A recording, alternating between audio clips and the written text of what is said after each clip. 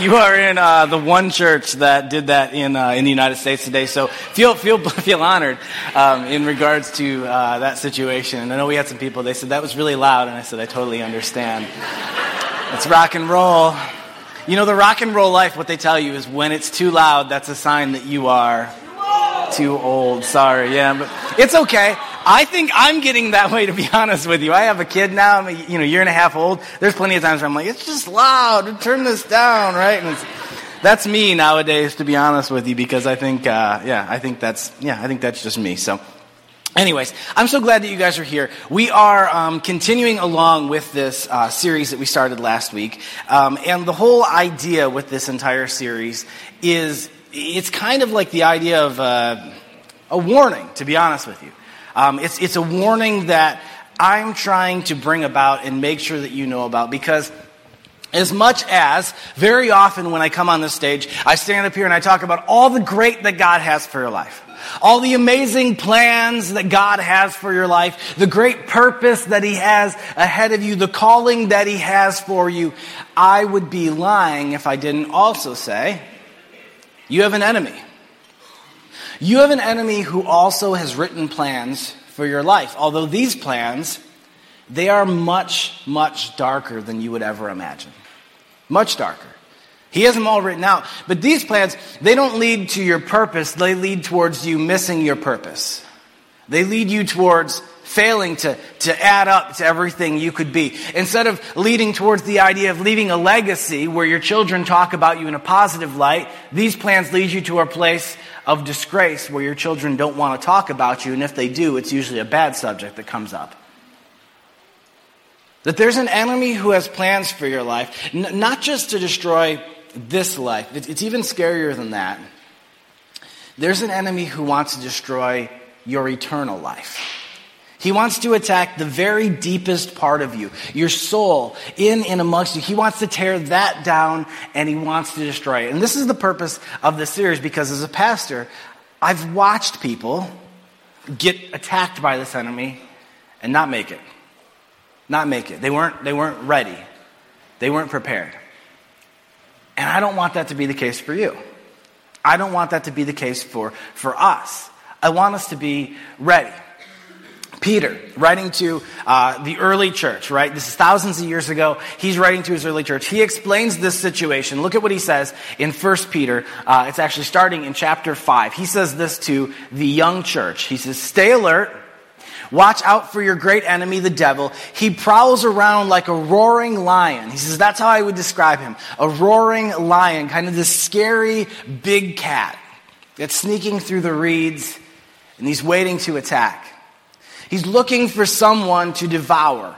He says this, stand firm against him, be strong in your faith, remember that your family of believers all over the world is going through the same kind of suffering you are. And we talked about this specifically last week. If you weren't here last week, you can go back and watch it on Facebook, you can watch it on our website, and you can check it out. But this is one of the reasons why we're talking about this, because he identifies here that although we have this enemy, there's this other key part to it. He says, that your family of believers all over the world is going through the same kind of suffering you are. We see through this verse, through multiple other verses, that the enemy's attacks are very, very similar. That they happen the same way all across the world. Like he said, the believers all over the world are suffering the same kind of attacks that you are. Now, here's what we come to in regards to this. We have a real enemy known as the devil.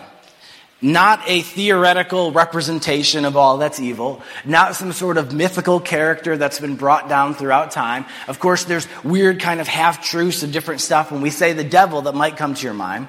But I mean a real enemy. A real spiritual enemy. That the story goes that there really was an angel named Lucifer, that the idea that he turned his back on God, he started a rebellion of angels that would rather honor themselves and give glory to themselves than God, that God separated them and threw them down, cast them out of his presence onto the earth, and now they reside apart from God, waiting for the end of time, where they will suffer the consequences for their rebellion. Now, in the meantime, the devil and all of his demons, they can't stand us. For a couple of big reasons. One, humanity is a depiction of God. It actually says in the Bible that when God made us, he made us in his image.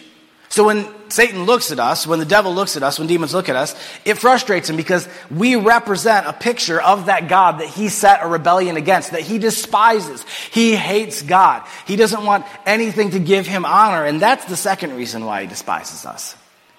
Because a lot of us choose to live our life in a way that we give honor to God through our lives. That we honor him and we say, he's the reason for the blessings in our lives. He's the reason that I'm continuing on in my life. He's the focus of my life. And the devil despises that we would give honor to this God that he hates so much. So his goal for us is to get us to lose our trust in God. To lose our faith, to stop giving glory to God and instead give glory to us. And if we do decide to do that, then what we end up doing is stepping into the place where then we follow the devil and his demons into their punishment that was set from them from the very beginning. That's that place called hell that was never meant for humans, was meant for the devil and his demons, and we follow along with him. There really is a real enemy.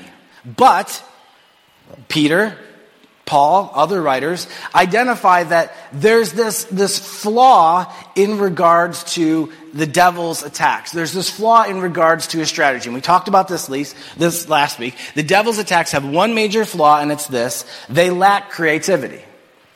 They lack creativity. The devil is very powerful, but he's also very predictable. He's predictable. He does the same basic kind of attacks over and over and over again. And he attacks at the same basic times over and over and over again. And we talked about this last week. Why would the devil continue to use the same attacks over and over? Two big reasons. One, we keep falling for them. That's a pretty good reason to keep just doing the same thing, right? He keeps setting out the same traps and we keep falling for them. Some of them, that's your life story, right? Kept falling for the same thing over and over and over again. The devil attacks the same way because we keep falling for them. And two is this. He has no source of creativity. He has no source of creativity. I believe that God is the well of creativity of the universe. He's the source of all creativity. So when the devil set rebellion against God and he was removed from him, it ended up breaking that connection of creativity with him, and he doesn't have a good source of creativity anymore. So he's just kind of living off the remnants of what he had experienced years and years previous when he was in connection with God. So he doesn't really have new strategies. He doesn't really have new tactics. What he does is he does the same old things just in slightly different ways. And he attacks in the same basic times over and over and over again. You see, that's what this series is about. When the devil attacks. The when. Because this is what I believe. If we know when the devil attacks, then we can be prepared. If we know when the devil attacks, we can be ready for it. We can be prepared, right? And here's what I believe. Last week, this week, next week, these three different times that I'm going to talk to you about, the three different whens.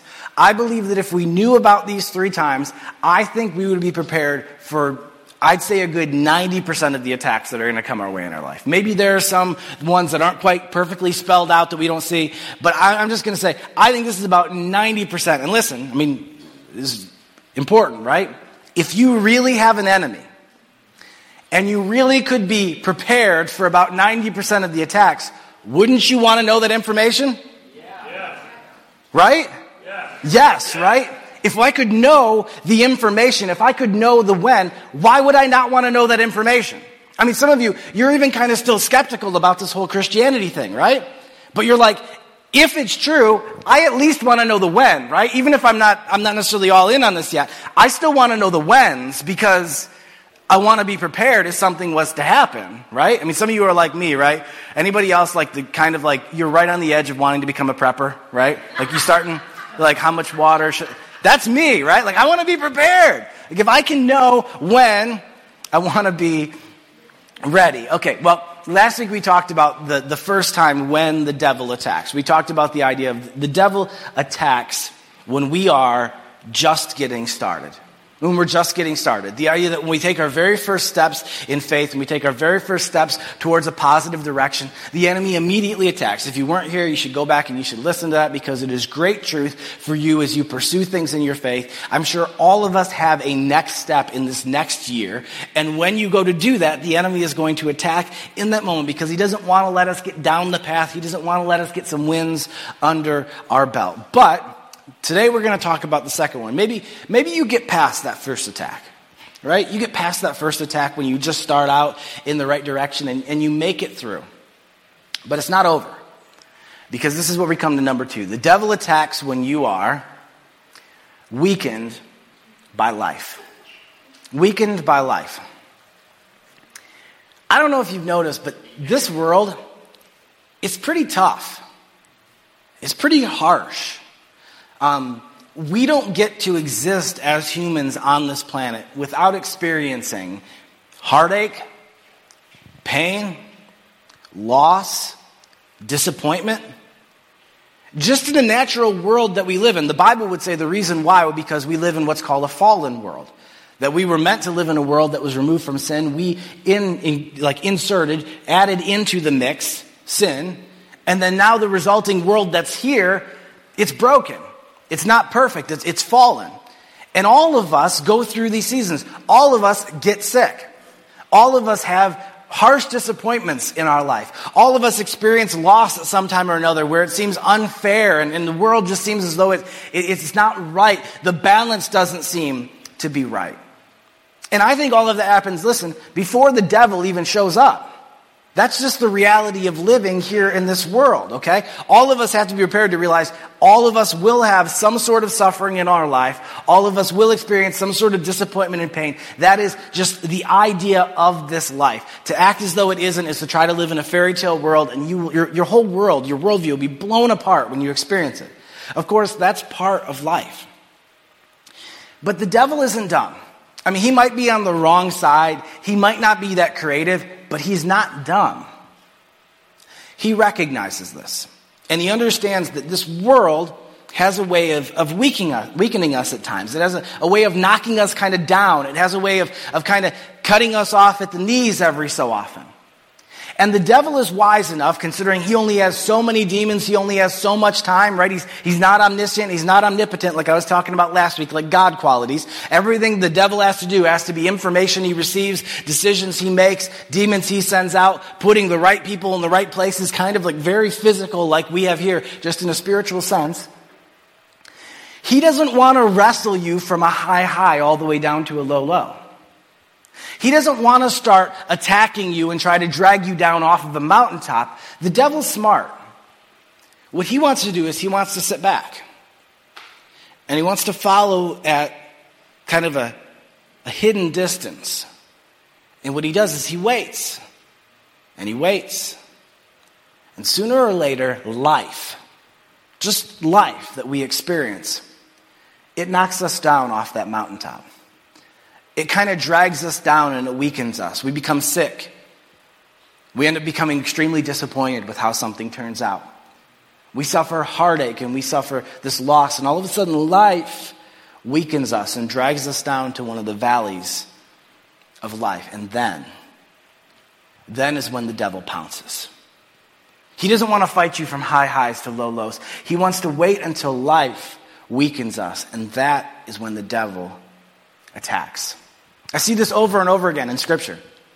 These stories that were given to us, inspired by God, it reveals this tactic of the enemy, the when that he consistently approaches, all the way back to some of the oldest stories. In fact, all the way back before we even talk about the people of Israel and the whole Moses and leaving the Egypt and going out in the promised land, the law, way before all of that, there is a story called Job. And they believe it takes place, really kind of right at the beginning of history. And there's this man who is very, very faithful, very much so in love with God. And this crazy story happens where the devil and God kind of have this showdown, where they kind of bump into each other and they kind of have this showdown around Job. And listen what it does, because it reveals so much about the devil's tactics. Check this out. It says this in Job 1, 8 through 11. Then the Lord asked Satan, "Have you noticed my servant Job? He's the finest man in all the earth. He's blameless, a man of complete integrity. He fears God and stays away from evil. Satan replied to the Lord, yes, but Job has good reason to fear God. Look how rich he is. You've always put a wall of protection around him and his home and his property. You've made him prosper in everything he does. Look how rich he is. But reach out and take away everything he has, and he will surely curse you to your face. The devil reveals his tactic here, doesn't he? He says to God, oh yeah, I know that Job is really, really faithful. I know that Job really loves you. But he says, well, that's because everything is so perfect in his life. Oh no, I'm not interested in having a fight with you to try to wrestle this guy from where he is to turning his back on you. That's not what I'm interested in. He basically says that, right? Like, I'm not saying I could show up today and get Job to curse you. I don't think that's probably possible. You're right, God. But, take away everything he has. Let life weaken him and knock him down. Oh, and then if I attack, he'll turn his back on you, no problem. And God really, he knows this. He says, no, Job is a faithful follower. In fact, this situation happens in Job's life. It's brutal. The story is absolutely terrible. It is a story that some of you have faced in your own life, and it is horrifying. The idea of losing children, the idea of losing his entire business and his wealth, the idea of losing all of what he has. Not only that, but especially in this story, because this is back in the Jewish culture where they really believe that this time if you're blessed, it's because you're a good person and God is blessing you. If you're cursed, it's because you're a bad person and God is cursing you. He not only lost all that, Job lost his reputation in the community. Went from being this guy that everyone talked about, right? Oh man, he's faithful to this, to the guy. Everyone pointing to Job and going, wow. There must be something wrong with that guy if God's cursing him like that. He must not be a good, faithful man. And he lets the situation knock him down to this valley, and the devil pounces on him in this moment. In fact, he even brings sickness into his life. But Job will not give up on his faith. But listen, I know this strategy is real, and I know this strategy works, because you know what? Sadly, it worked on Job's wife. It worked on Job's wife. She went through the same pain that Job went through. I'm sure she was with Job when they built this business. Of course, she gave Job all these beautiful children. Of course, I'm sure she was part of this persona in the culture of them being believing people, about being blessed by God. And when all these situations come into her life, the Bible gives us a different picture of how she reacts in Job 2:9. This is what his wife says. Are you still trying to maintain your integrity? Curse God and die. Job's wife, we don't know her name, she goes through the same weakening. And when the devil attacks them, their household, Job is able to withstand. But at the exact same time, another woman who I'm sure was very, very faithful as well, it's too much. And the enemy attacks. And he tears down that faith. And she shows up in the story and she says exactly what you'd expect. Exactly what Satan thought Job would say. Just curse God and die. That's my plan. Curse God. He's obviously not good. Curse God. He's obviously turned his back on us and he's not worth following. Curse God and give up and die like me. We also see the same story, the same idea of when the devil attacks in Jesus' life. Jesus is growing up. He ends up getting to the point where he's going to kind of start his ministry. He ends up becoming baptized, and he decides to go on this fast for a period of time before he goes out, and he starts healing people, starts teaching. And this is how the story goes. It's in Luke 4:1-2. It says, Then Jesus, full of the Holy Spirit, returned from the Jordan River. He was led by the Spirit in the wilderness, where he was tempted by the devil for 40 days. Jesus ate nothing all that time and became very hungry. Now this is interesting because when we see the devil extremely present in the story of Jesus like this, he doesn't show up before this when he's a young kid in the story. We don't see that. We don't really see a lot of times where the devil is physically present in the story when he's out preaching and when he's out teaching. But in this moment, in this time where Jesus is alone and where he's weakened physically by doing a 40-day fast. I've known some people who've done extended fasts up to a month, and it is depleting in regards to your reserves. It is very, very beneficial spiritually. I've seen great things with that, but it's very depleting in your physical body. He waits until Jesus is tore down physically and shows up and begins to tempt Jesus. In fact, one of the very first temptations he brings, he says, "Aren't you hungry? Well, go ahead. I mean, you're the Son of God. Turn those stones into bread and eat." Right? Don't trust God for your sustenance. Just take care of it yourself. And the devil waits until life, right, physical life, has weakened Jesus. We know this is the case. It's so interesting. This story ends where finally the devil leaves. But listen, when he leaves, they add this little note to it that's so important. Look, when the devil had finished tempting Jesus, he left him until the next opportunity. Until that next opportunity came. The devil leaves, but he doesn't leave for good. What it says is, well, basically, it didn't work this time. He waited till Jesus was depleted, and he showed up, and he tried to attack him. Jesus stood up to it. So the devil leaves, but he didn't leave for good. He just left until the next opportunity comes. He's waiting for the next time life is going to bring Jesus down. He waited until the next time when life would weaken him so that he could show up. He's not interested in wrestling Jesus when he goes back into the city after this, because he's going to start seeing miracles. He's going to start seeing this, and he realizes, I'm not going to try to wrestle him from all the way up here down here. I'm going to just sit back and wait for that next opportunity to come. Oh, it's going to come, and I'll be ready for it. We know Jesus learned this lesson because he actually passed it on to his disciples. We see a situation in which Jesus, right before he's betrayed, he takes his disciples, sits down, they eat a meal together. He says, we're going to go out to this garden and we're going to pray together. And he asks them, he says, some of them, he says, could you stay here and could you pray? A few more, he kind of walks a little farther. He shares his heart. He says, would you stay here and would pray? And he goes a little further off by himself, and he's just overcome by grief, and he's praying. And he finally comes back to check on his disciples. And listen how the story goes. It says this: at last he stood up again and returned to the disciples, only to find them asleep. But look, the Bible doesn't just show that they're asleep. They give the reason why. Why were they asleep? They were exhausted from grief. These disciples have been following Jesus for a few years. And here, I mean, just a few hours earlier, right, Jesus is telling them, hey, in like a really short time, someone's going to betray me. I'm going to be arrested. I'm going to be tortured, and I'm going to be murdered. Of course, these disciples, what are they thinking? Well, I mean, one, they're probably thinking, is this going to happen to us too? Right? We've been following this guy Jesus for a number of years. When they come to arrest Jesus, are they just going to take us too? When they go to torture Jesus, are they just going to torture us too?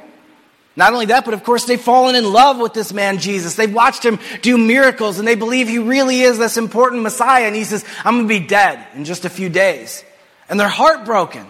They say, this is going to be over, Jesus. You're going to be dying. They can't quite grasp it yet. They're exhausted from grief. That's why they're falling asleep, because they're so weakened in their physical nature by the amount of grief they're experiencing. Some of you have experienced that before, haven't you? Where you've been so grieved that all you want to do is just lay down and go to sleep. You're so saddened, or you're so just overwhelmed that you think, I just want to lay down. I don't want to be awake right now, right?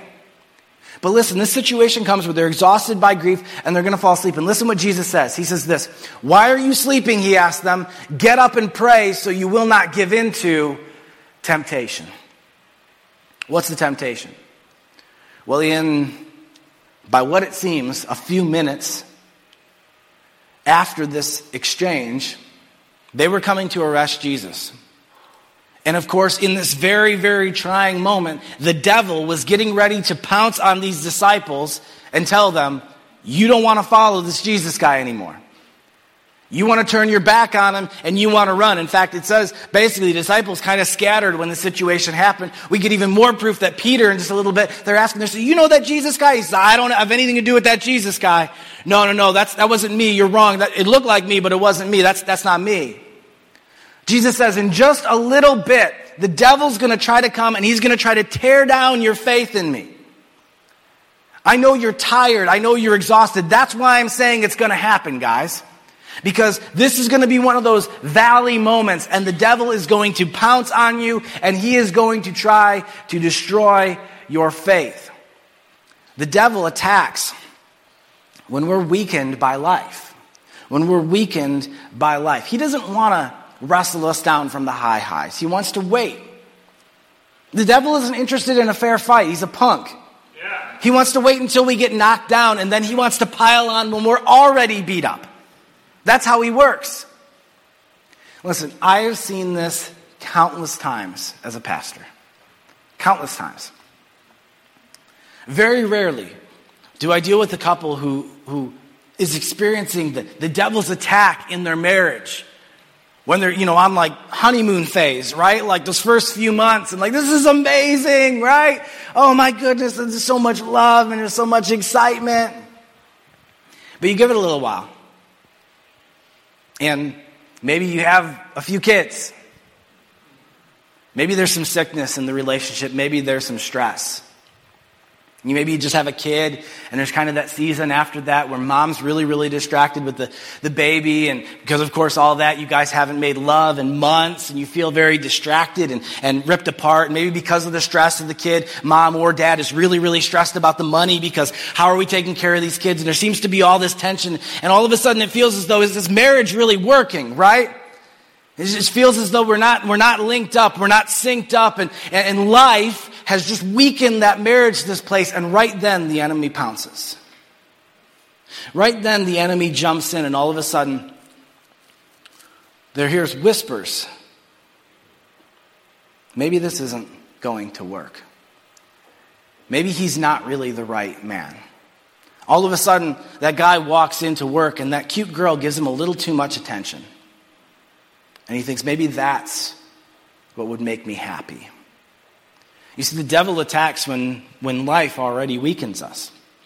Not very often do I see people who maybe they're coming back from addiction. They're coming back from fighting off something that was absolutely just reining them in their life. Not very often do I see on high highs, on these momentous occasions where all of a sudden, it's like, yeah, absolutely, where they're running in the right direction. Very often that's not the case. It seems as though they're just kicking butt and taking names. But then all of a sudden, life gets stressful. Maybe all of a sudden they end up having something change at work. Work gets really, really stressful and really hard. Maybe the relationship isn't going so well. Maybe there's some grief in life. And right then when we're weakened, the devil will pounce. The enemy will attack, and he'll say, wouldn't it be good just to feel good for one night? Wouldn't it be nice just to feel good like you used to? Just for one night, to forget about all of this stress, to forget about all this strain and just relax. The devil attacks in that moment of weakness. Very rarely do I see the devil pounce on people's faith when they're experiencing moments of provision where it seems as though it's like God provided for this and God came through with this, and they just saw God move yesterday and they can see the vision ahead for where they're going. And very often it's like, man, their faith is awesome. It's on fire. But I watch as the devil just kind of lies in wait. He waits for the situation to come where maybe they lose a loved one.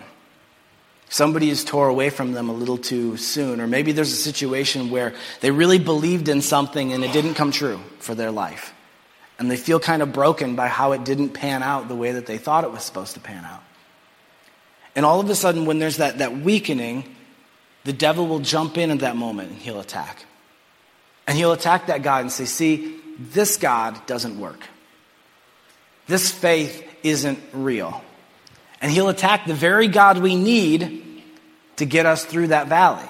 He'll attack us right then and there and say, turn your back on this. This isn't the answer. The devil is smart. Like I said, obviously he's on the wrong side. He's going to lose. That's the good part. But he's not dumb. He's waiting for life to weaken us to the point that he can attack and he can tear us apart. He's like that prowling lion kind of just coming through the grass, hidden, waiting for that opportunity. So, if this is the case, what could we do? What could we do? I love this reference that Paul makes. he ends up talking to his church where he writes to them, and he's kind of explaining the spiritual war that we're in, where there's a situation of a real enemy that's coming to attack us, and how could we possibly be ready? And he talks about this really interesting subject in Ephesians 6, and this is what we're looking to kind of each week as we go through this, of finding the issue of like how we can find an application, what we can do if we're in the middle of this spiritual battle. He says this, a final word, be strong in the Lord and in his mighty power. Put on all of God's armor so that you will be able to stand firm against all the strategies of the devil. So he says there are strategies, right? There are definitely strategies that are coming your way. And he says this is what we need to do. He says we're not fighting against flesh and blood enemies, but against evil rulers and authorities of the unseen world, against mighty powers in this dark world, and against evil spirits in the heavenly places. Therefore, put on every piece of God's armor, so you'll be able to resist the enemy in the time of evil. Then after the battle, you'll be standing firm. He says there's a real enemy, there's a real time that's going to come. There's a real when that the enemy is going to attack. This time of evil is coming your way, and the answer is something called God's armor. He says you're walking into a battle, you need to have your armor on. Now, I talked about the idea there are multiple pieces of this armor. You should pray for all of them. You should pursue all of them. But as I was praying, I really, really felt like God said, there are certain pieces of this armor that are more prevalent, that are more important for each of these different attacks. If you have these certain pieces of armor, you are far more ready for these type of attacks. Last week we talked about when you're just getting started. This week we talk about the idea of when you are weakened by life. And he explains these pieces of armor that I think are so important in Ephesians 6:17. He says this, put on salvation as your helmet, and take the word of the Spirit, which is the word of God. The sword of the Spirit, which is the word of God. He says what you need for this situation is you need a helmet, but you need a helmet that's made of salvation. And you need a sword, but you don't need some sort of physical sword. You need a spiritual sword. And he says, I'll just tell you exactly what it is. It's the Word of God. It's the Word of God. It's the Bible. It's the truth of who God is. This is what you need in this situation. So how do we take care of these two things? Okay, so first of all, this helmet of salvation, okay? When there's a battle going on, I don't know if you guys have ever done any research as far as like military stuff or anything like that, but a lot of people who die during battles, during wars, die from injuries to their head. It's one of the most common ways that people die, in fact, because, of course, to be able to see something, we have to stick our head out, right, to be able to see. And very often, people get caught in the head. That's why a helmet is absolutely critical if we are in a fight.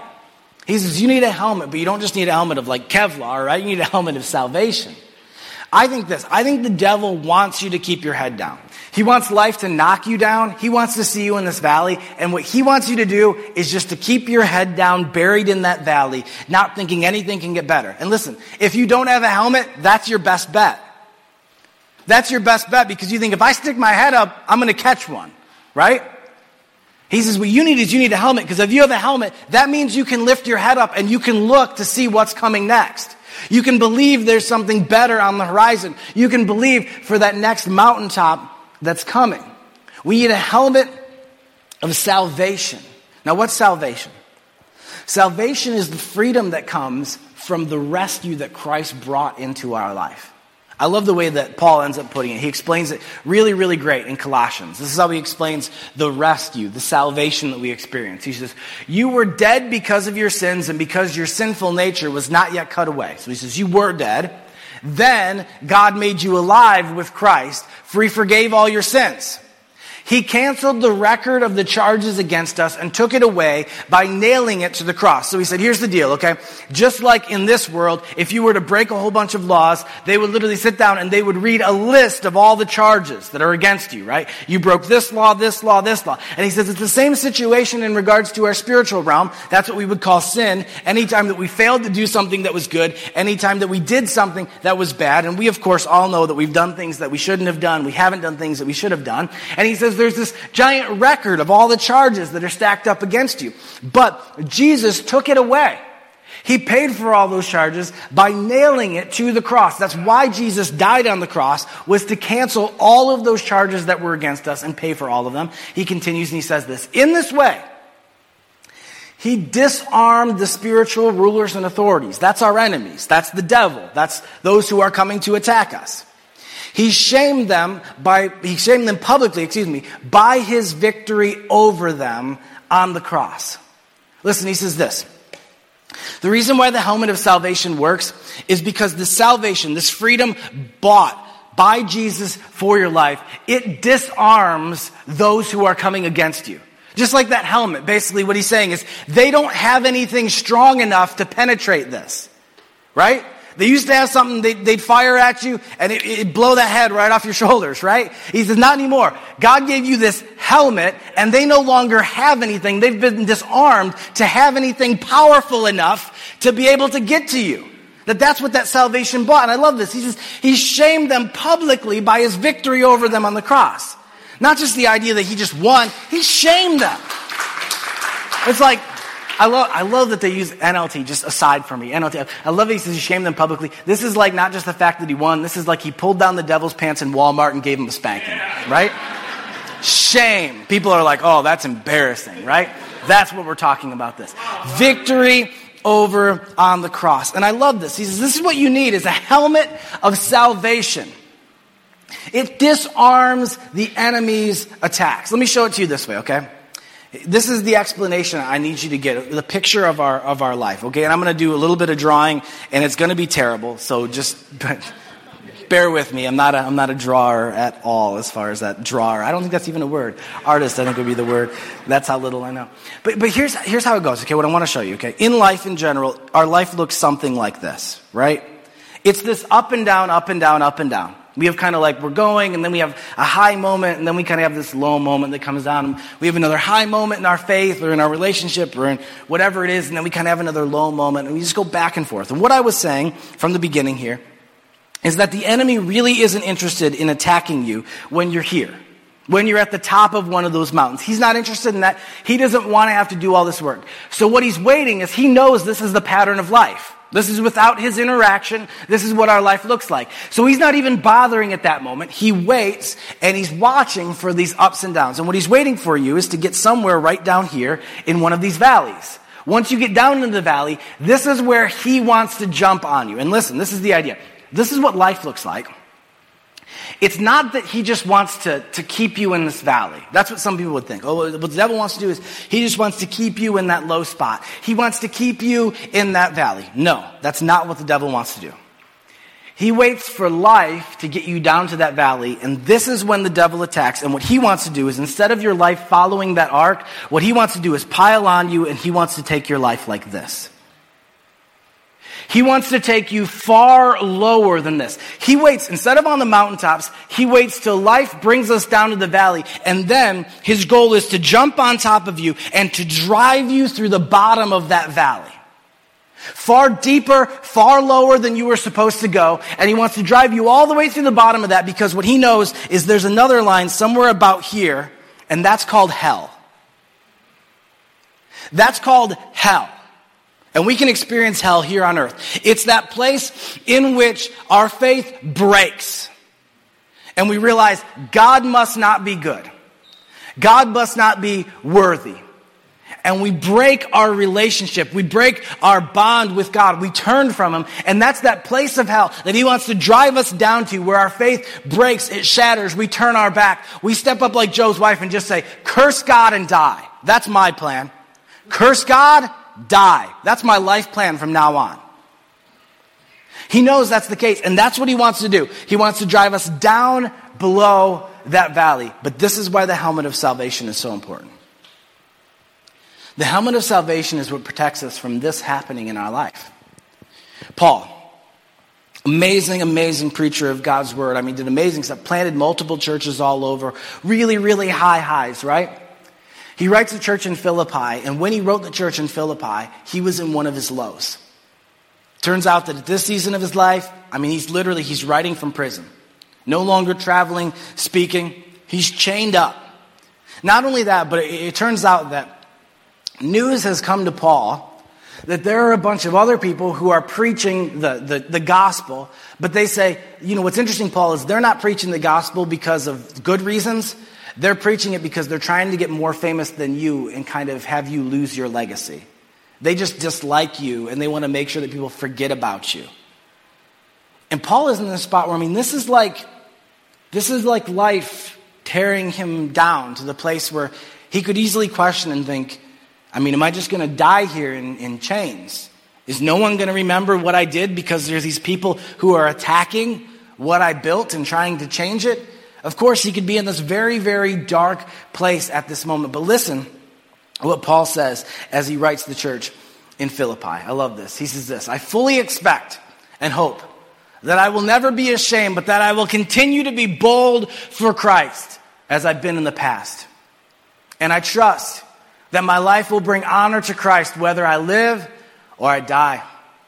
For to me, living means living for Christ. And dying is even better. Paul had a helmet of salvation. Here's what he understood, okay? We go back to this picture that I was showing you, okay? We have life, up, down, up, down, up, down. We have the devil who's waiting for us to get to one of these valleys, right? And he wants to grab us, and he wants to take us down to this place where he takes us down below hell. But this is what Paul is saying in this moment. This is what the helmet of salvation does. He says, listen, if I live, the point of my life is Christ. And if I die, I go to heaven and I win. Here's what the helmet of salvation does. The helmet of salvation draws a line at our lowest lows in life.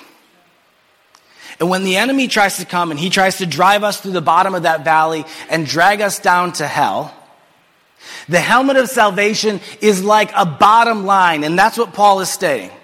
A bottom line for his life of saying, listen, if I have nothing and I have Christ, I have enough. Worst case scenario, the devil wins on this side of eternity and I die. Guess what? I win. The helmet of salvation prepares us by letting us know, listen, in the ups and downs in life, the lowest I go is victory in Jesus. That's the lowest I go. That we could say boldly to the devil, to anyone around us, say, listen, I know there are ups and downs and I know the enemy attacks, but that's the lowest I go. The lowest I go is Jesus. The lowest I go is death and on to eternity, which is glory. I don't go lower than that. That's it. That's my bottom. That's it. So when we have this helmet of salvation, it gives us such peace.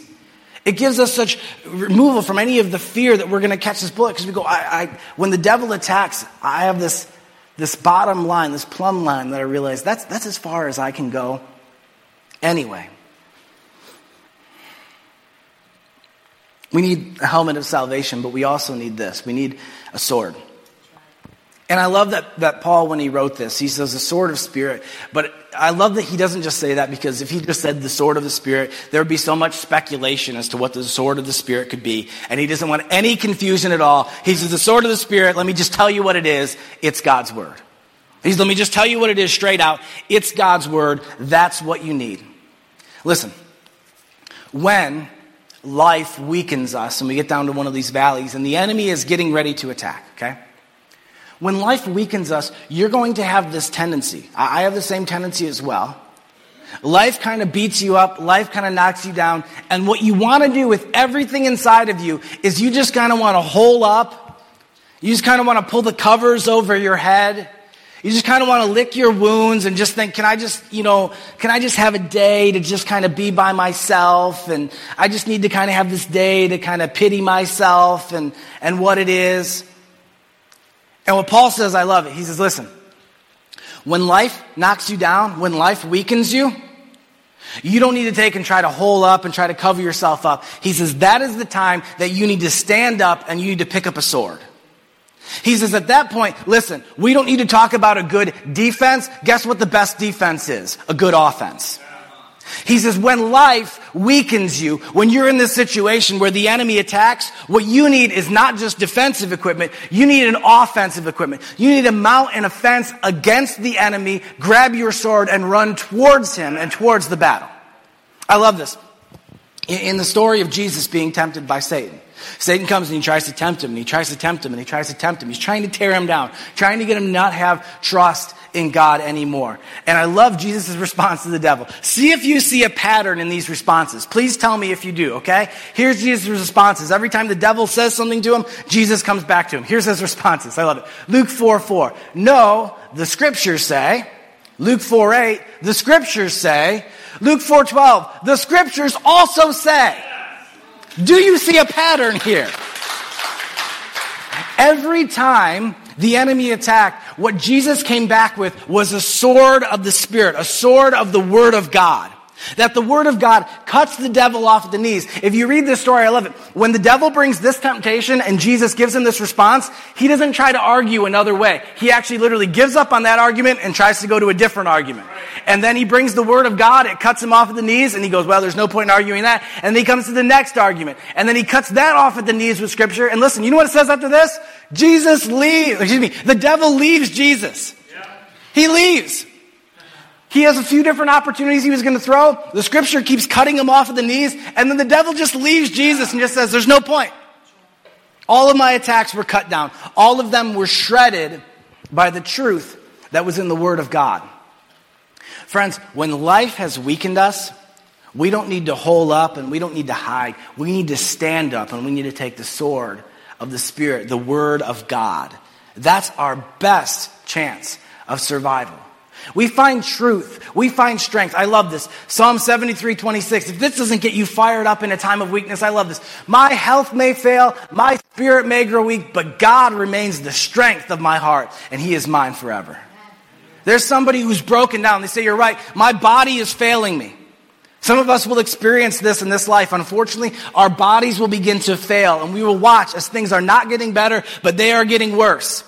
And as everybody watches and wonders, how are you doing?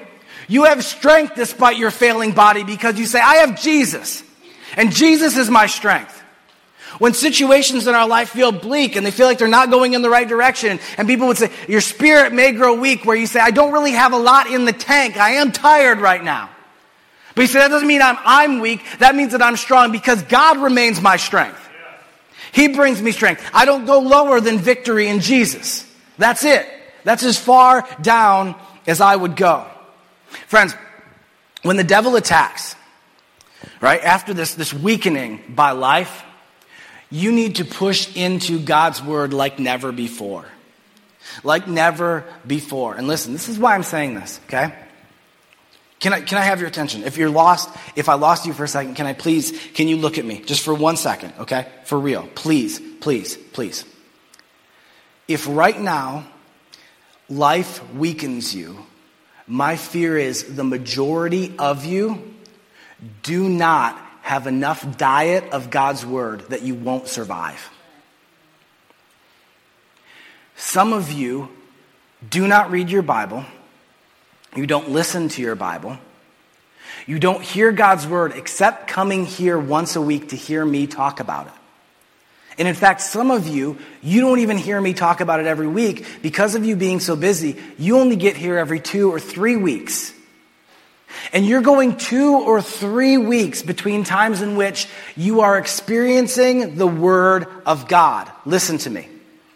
If life weakens you and the enemy attacks, and that is all you have in regards to your connection to the truth, you aren't going to make it. You aren't going to make it. That's why as a pastor, this message is really, really not fun for me to speak, to be honest with you. Because when I look at a crowd, what I honestly see is I wonder in my mind and think, am I going to see you guys in another year?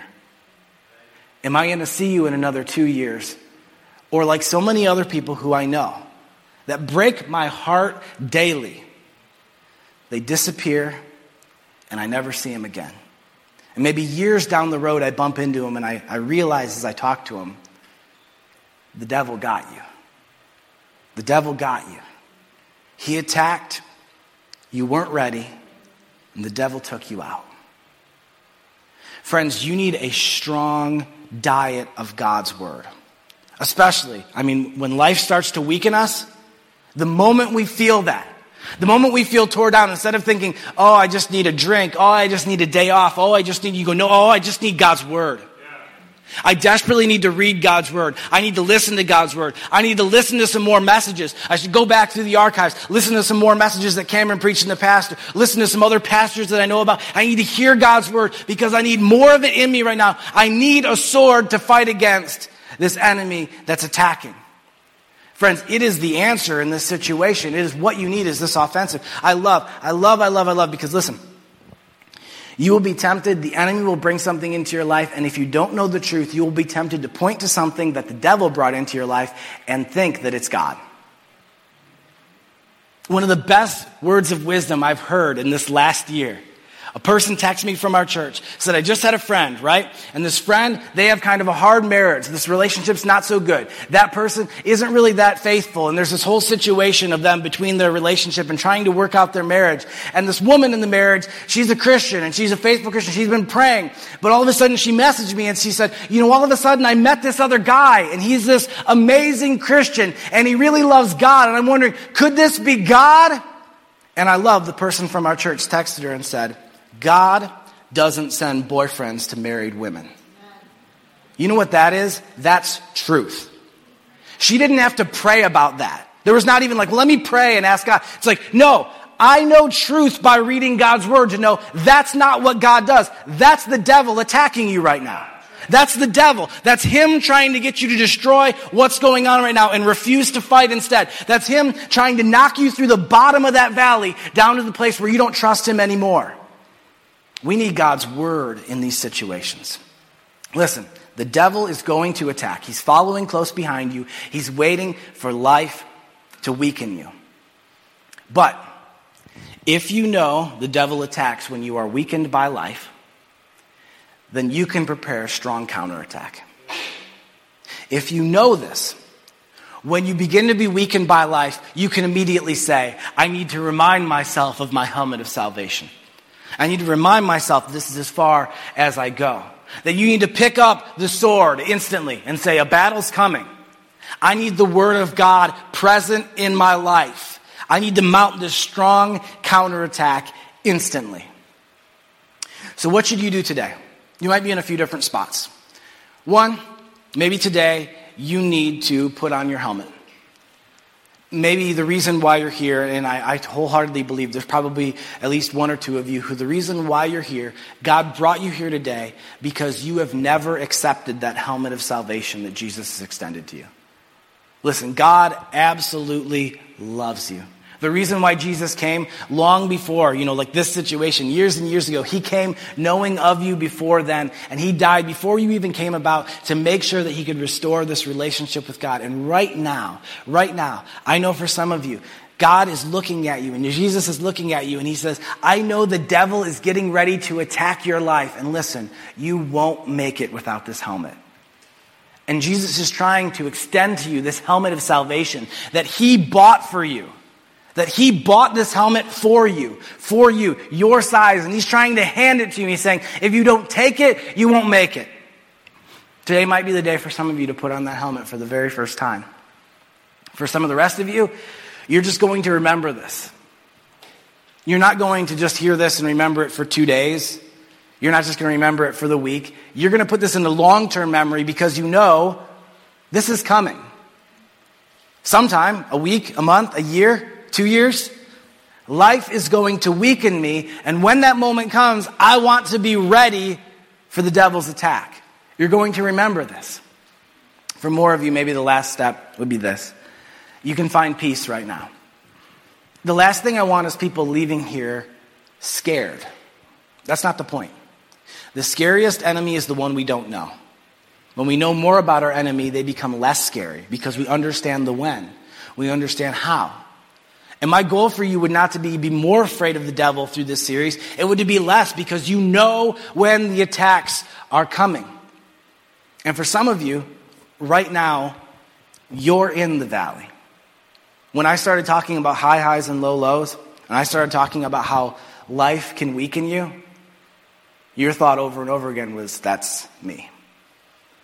And maybe you've either already experienced the devil's attack, or maybe right now you do sit in a spot where you're kind of afraid this morning because you go, what's coming?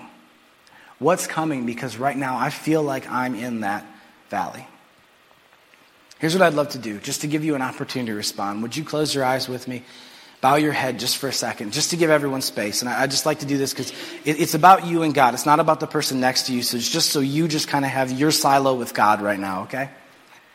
If you're that person where you say, I'm in a valley right now. I'm in that season that you talked about, Cameron, where life has weakened me, and if I'm honest, I'm kind of afraid. I want to be ready because I'm worried about this attack the enemy's bringing. Or maybe you've already felt the devil attack and you say, I want to survive this. I don't want this to be the end. I want to fight through it and I need God's help. And if you're willing to say that, would you do me a favor? I'm just going to count to 3 and you raise your hand so you can respond so I can pray for you. 1, 2, 3. Raise up your hands if it's you.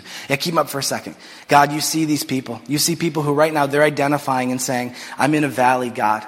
I'm in a valley. I feel as though life has weakened me and I'm at the spot where I don't have all the strength I wish I had. I feel like I'm kind of at the bottom of this valley, but I do not want the enemy to be able to jump on me and to take me lower than I have to. I don't want him to drag me down to the place where I would give up on my faith. I need you, Jesus. I need you right now in this moment. I need you to remind me of my helmet of salvation, to guard my thoughts, to guard my mind. I need you to help me, drive me towards your truth. Put this sword of the Spirit in my hand, the Word of God, and let me hold tightly to it so that I can mount an offensive when the devil comes in and tries to knock me down. Please, God, bring strength. Please, God, bring passion. Please, God, bring peace to those who are in this situation right now. And you can put your hands down, eyes closed. Head bowed just for one more second. If you're that person that today was your day, the reason why you're here is because you want to accept that helmet of salvation for the very first time. You don't have everything figured out about your faith, but you're willing to take a step of faith. There's enough in you that you think, I think there really might be an enemy. He might really be attacking. And if there is a great God who is willing to buy me this protective helmet, to restore my relationship with God, I'm willing to take a chance and take a step of faith to put my trust in him instead of myself. And if that's you, I want to give you the same opportunity. I'm going to count to 3. You shoot your hand up so I can pray for you. You know if it's you. Right now you can feel it. 1, 2, 3. Shoot up your hands if it's you. I see you. Go ahead. Keep them up for a second. I see you, ma'am. Yeah, keep them up. I see you back there. Absolutely. Let me pray for these. You guys who have your hands up, you can put them down for a second. I want to lead you in just a simple prayer. And this prayer is more about just guiding our heart. For all of you who've prayed this prayer before with them, would you pray with them to give them a chorus? Let's pray together. Say, Lord Jesus, I'm sorry for my sin. Thank you for dying in my place. Please become the king of my life. I trust you with my eternity. In Jesus' name, amen. Amen. Can we give a round of applause for those who took that step this morning?